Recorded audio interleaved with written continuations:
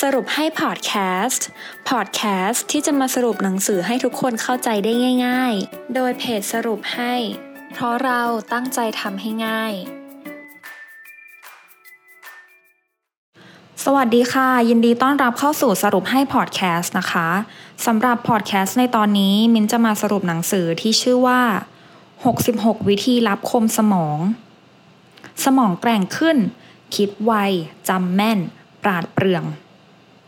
สมองของเรานะคะเป็นอวัยวะที่พิเศษที่สุดในโลกมีความยืดหยุ่นสูงและสามารถเปลี่ยนแปลงได้ตลอดเวลาไม่ต่างจากการปลูกต้นไม้ค่ะหากเราเลือกปลูกเมล็ดพันธุ์ใดไม่นานเมล็ดพันธุ์นั้นก็จะเจริญเติบโตไปเป็นต้นไม้ใหญ่ที่เราได้เลือกมาและที่สำคัญนะคะเราสามารถฝึกสมองให้แข็งแรงเพื่อยืดอายุการใช้งานของมันได้อีกด้วยค่ะหนังสือเล่มนี้นะคะเป็นงานเขียนของนายแพทย์โทชิโนริคาโตะผู้เชี่ยวชาญด้านสมองชาวญี่ปุ่นซึ่งในเนื้อหาเนี่ยเขาจะสอนเกี่ยวกับการกระตุ้นสมองทั้ง8ด้านของมนุษย์ผ่าน66วิธีการฝึกฝนค่ะซึ่งมินจะเลือกหยิบตัวอย่างมาบางวิธีจาก8ด้านนะคะมาดูกันว่าเราสามารถพัฒนาสมองของเราได้ด้วยวิธีการใดบ้างแต่ก่อนที่เราจะไปดูวิธีกระตุ้นสมองหรือว่ารหัสสมองทั้ง8ด้านนะคะสิ่งสำคัญที่เราควรทำก่อนคือกระตุ้นรหัสสมองค่ะซึ่งสามารถทำด้วย3วิธีด้วยกันคือ 1. ปรับเปลี่ยนกิจวัตรประจำวันค่ะแค่ปรับกิจวัตรประจำวันเล็กน้อยนะคะก็จะช่วยกระตุ้นรหัสสมองค่ะข้อที่ 2. รู้จักนิสัยของสมองซึ่งมีจุดเด่นอยู่4ข้อคือ 1. ความรู้สึกดีใจเมื่อได้รับคำชมเช่นพูดจาดีสวยเป็นคำชมที่กระตุ้นการทำงานของสมองเป็นอย่างดีข้อ 2. การใช้ตัวเลขทำให้เข้าใจได้ง่ายเช่นเราบอกว่ามี4ข้อสมองก็เริ่มเข้าใจได้ง่ายกว่าพูดร่ายยาวไปเรื่อยๆข้อ 3. การกำหนดเส้นตายเช่นมิ้นจะอัดพอดแคสต์ให้เสร็จก่อนเที่ยงพอพ้นกำหนดเส้นตายอะค่ะสมองก็จะหลุดพ้นจากความคิดที่เรายึดติดว่าเราต้องอัดพอดแคสต์และข้อ 4. การพักผ่อนทำให้การแสดงออกดีขึ้นอันนี้ก็เป็นเรื่องการนอนหลับพักผ่อนที่พอเพียง7ชั่วโมงต่อวันหรือว่างีบช่วงกลางวันค่ะและข้อที่ 3 ในการกระตุ้นรหัสสมองแสดงสิ่งที่คิดที่เราอยากทำออกมาคือคนเราค่ะจะทำได้ดีก็ต่อเมื่ออยากจะทำมากกว่าถูกบังคับเช่นการที่ลูกน้องถูกเจ้านายสั่งรหัสสมองจะตกอยู่ในสภาพผู้ถูกกระทำและต่อไปจะนำไปสู่การกระตุ้นสมองทั้ง8ด้านของมนุษย์ค่ะด้านแรกนะคะคือรหัสสมองด้านความคิดวิธีการฝึกฝนเนี่ยจะเน้นให้เราใช้สมองไปกับการทำในสิ่งใหม่ๆหรือไม่คุ้นชินเช่นการแข่งเกมให้แพ้คือเล่นเกมอะไรก็ได้ให้เราแพ้คู่แข่งเพื่อเป็นการเปลี่ยนมุมมองเพิ่มความสามารถในการรับรู้และขยายขอบเขตรหัสสมองด้านความคิดให้มีขนาดที่กว้างใหญ่ขึ้นค่ะต่อไปรหัสสมองด้านที่2ด้านอารมณ์ด้านในของสมองลึกๆด้านหน้าก็จะมีส่วนรหัสสมองด้านอารมณ์ค่ะส่วนนี้เจริญเติบโตได้ตลอดชีวิตและแก่ตัวช้าคนที่มีอารมณ์แปรปรวนมากควรฝึกรหัสสมองด้านอารมณ์ค่ะรหัสสมองส่วนนี้สัมพันธ์กับความคิดเปรียบเทียบง่ายๆคือรหัสสมองด้านอารมณ์คือเตาไฟและรหัสสมองด้านความคิดคือการน้ำร้อนตัวอย่างวิธีในการฝึกรหัสสมองด้านอารมณ์นะคะเช่นบอกตัวเองก่อนออกจากบ้านว่าไม่ว่าจะเกิดอะไรขึ้นก็จะไม่โกรธในสมองบริเวณที่ใช้ในการศึกษาหาความรู้กับบริเวณควบคุมอารมณ์จะอยู่คนละที่กันค่ะคนฉลาดนะคะเขาสามารถที่จะควบคุมอารมณ์ได้ดีหรือที่เรียกกันว่าความฉลาดทางอารมณ์หรืออีกวิธีคือให้จัดลำดับ10เรื่องดีๆสนุกๆในอดีตให้นึกถึงปกตินะคะเราจะมีเรื่องเศร้าค่ะวิธีการเปลี่ยนอารมณ์ก็คือให้นึกถึงความทรงจำในอดีตเพื่อกระตุ้นรหัสสมองด้านอารมณ์แล้วให้นึกด้วยว่าอะไรที่สนุกและเราสนุกอย่างไรต่อไปรหัสสมองด้านที่3รหัสสมองด้านการสื่อสารในส่วนนี้นะคะจะเน้นเกี่ยวกับการสื่อสารกับบุคคลอื่นๆทั้งคนใกล้ตัวและคนไกลตัวค่ะเช่นการพูดคุยกับพนักงานในร้านกาแฟ การเริ่มต้นบทสนทนากับคนที่เราไม่รู้จักจะทำให้เราได้ใช้รหัสสมองในด้านการสื่อสารอย่างเต็มที่เพราะว่าเราไม่อาจคาดเดาปฏิกิริยาของคู่สนทนาที่อยู่ตรงข้ามกับเราได้ค่ะอีกทั้งยังได้ฝึกความกล้าไปในตัวด้วยนะคะต่อไปรหัสสมองด้านที่4ด้านความเข้าใจมนุษย์ทุกคนนะคะต้องใช้การตีความและการเข้าใจ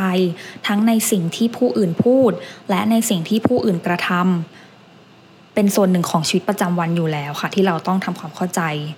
หากเราต้องการกระตุ้นสมองส่วนนี้นะคะให้ลองกลับไปอ่านหนังสือเล่มเก่าที่เราเคยอ่านเมื่อหลายปีที่แล้วเราจะพบว่าเราได้รู้สิ่งใหม่ๆที่ต่างไปจากการอ่านในครั้งก่อนอยู่มากและอาจจะตีความเนื้อหาในหนังสือได้ในอีกมุมมองหนึ่งที่เราไม่เคยรู้มาก่อนวิธีนี้จึงเป็นการกระตุ้นรหัสสมองด้านการเข้าใจได้เป็นอย่างดีค่ะรหัสสมองด้านต่อไปรหัสสมองด้านการเคลื่อนไหวรหัสสมองส่วนนี้นะคะจะเชื่อมต่อกับรหัสสมองส่วนอื่นทั้ง8ด้านอาชีพที่รหัสสมองด้านการเคลื่อนไหวพัฒนาได้ดีก็คือนักกีฬานักดนตรีเกษตรกรค่ะซึ่งตัวอย่างในการพัฒนาสมองด้านการเคลื่อนไหวนะคะอาจจะเป็นแปรงฟันด้วยมือที่ไม่ถนัดให้แปรงในด้านที่ไม่ถนัดส่วนการขยับปากออกเสียงสระพูดให้เร็วเช่น e แล้วก็ลองแลบลิ้นค่ะหรืออาจจะทำอาหารไปร้องเพลงไปรหัสสมองจะส่งคำสั่งไปยังมือที่ทำอาหารและปากที่ร้องเพลงให้ตื่นตัวตรงนี้ผู้เขียนบอกว่าสามารถฝึกสติเพราะเราต้องมีการควบคุมให้เราทำทั้งอาหารและร้องเพลงค่ะรหัสสมองข้อที่6ด้านการได้ยิน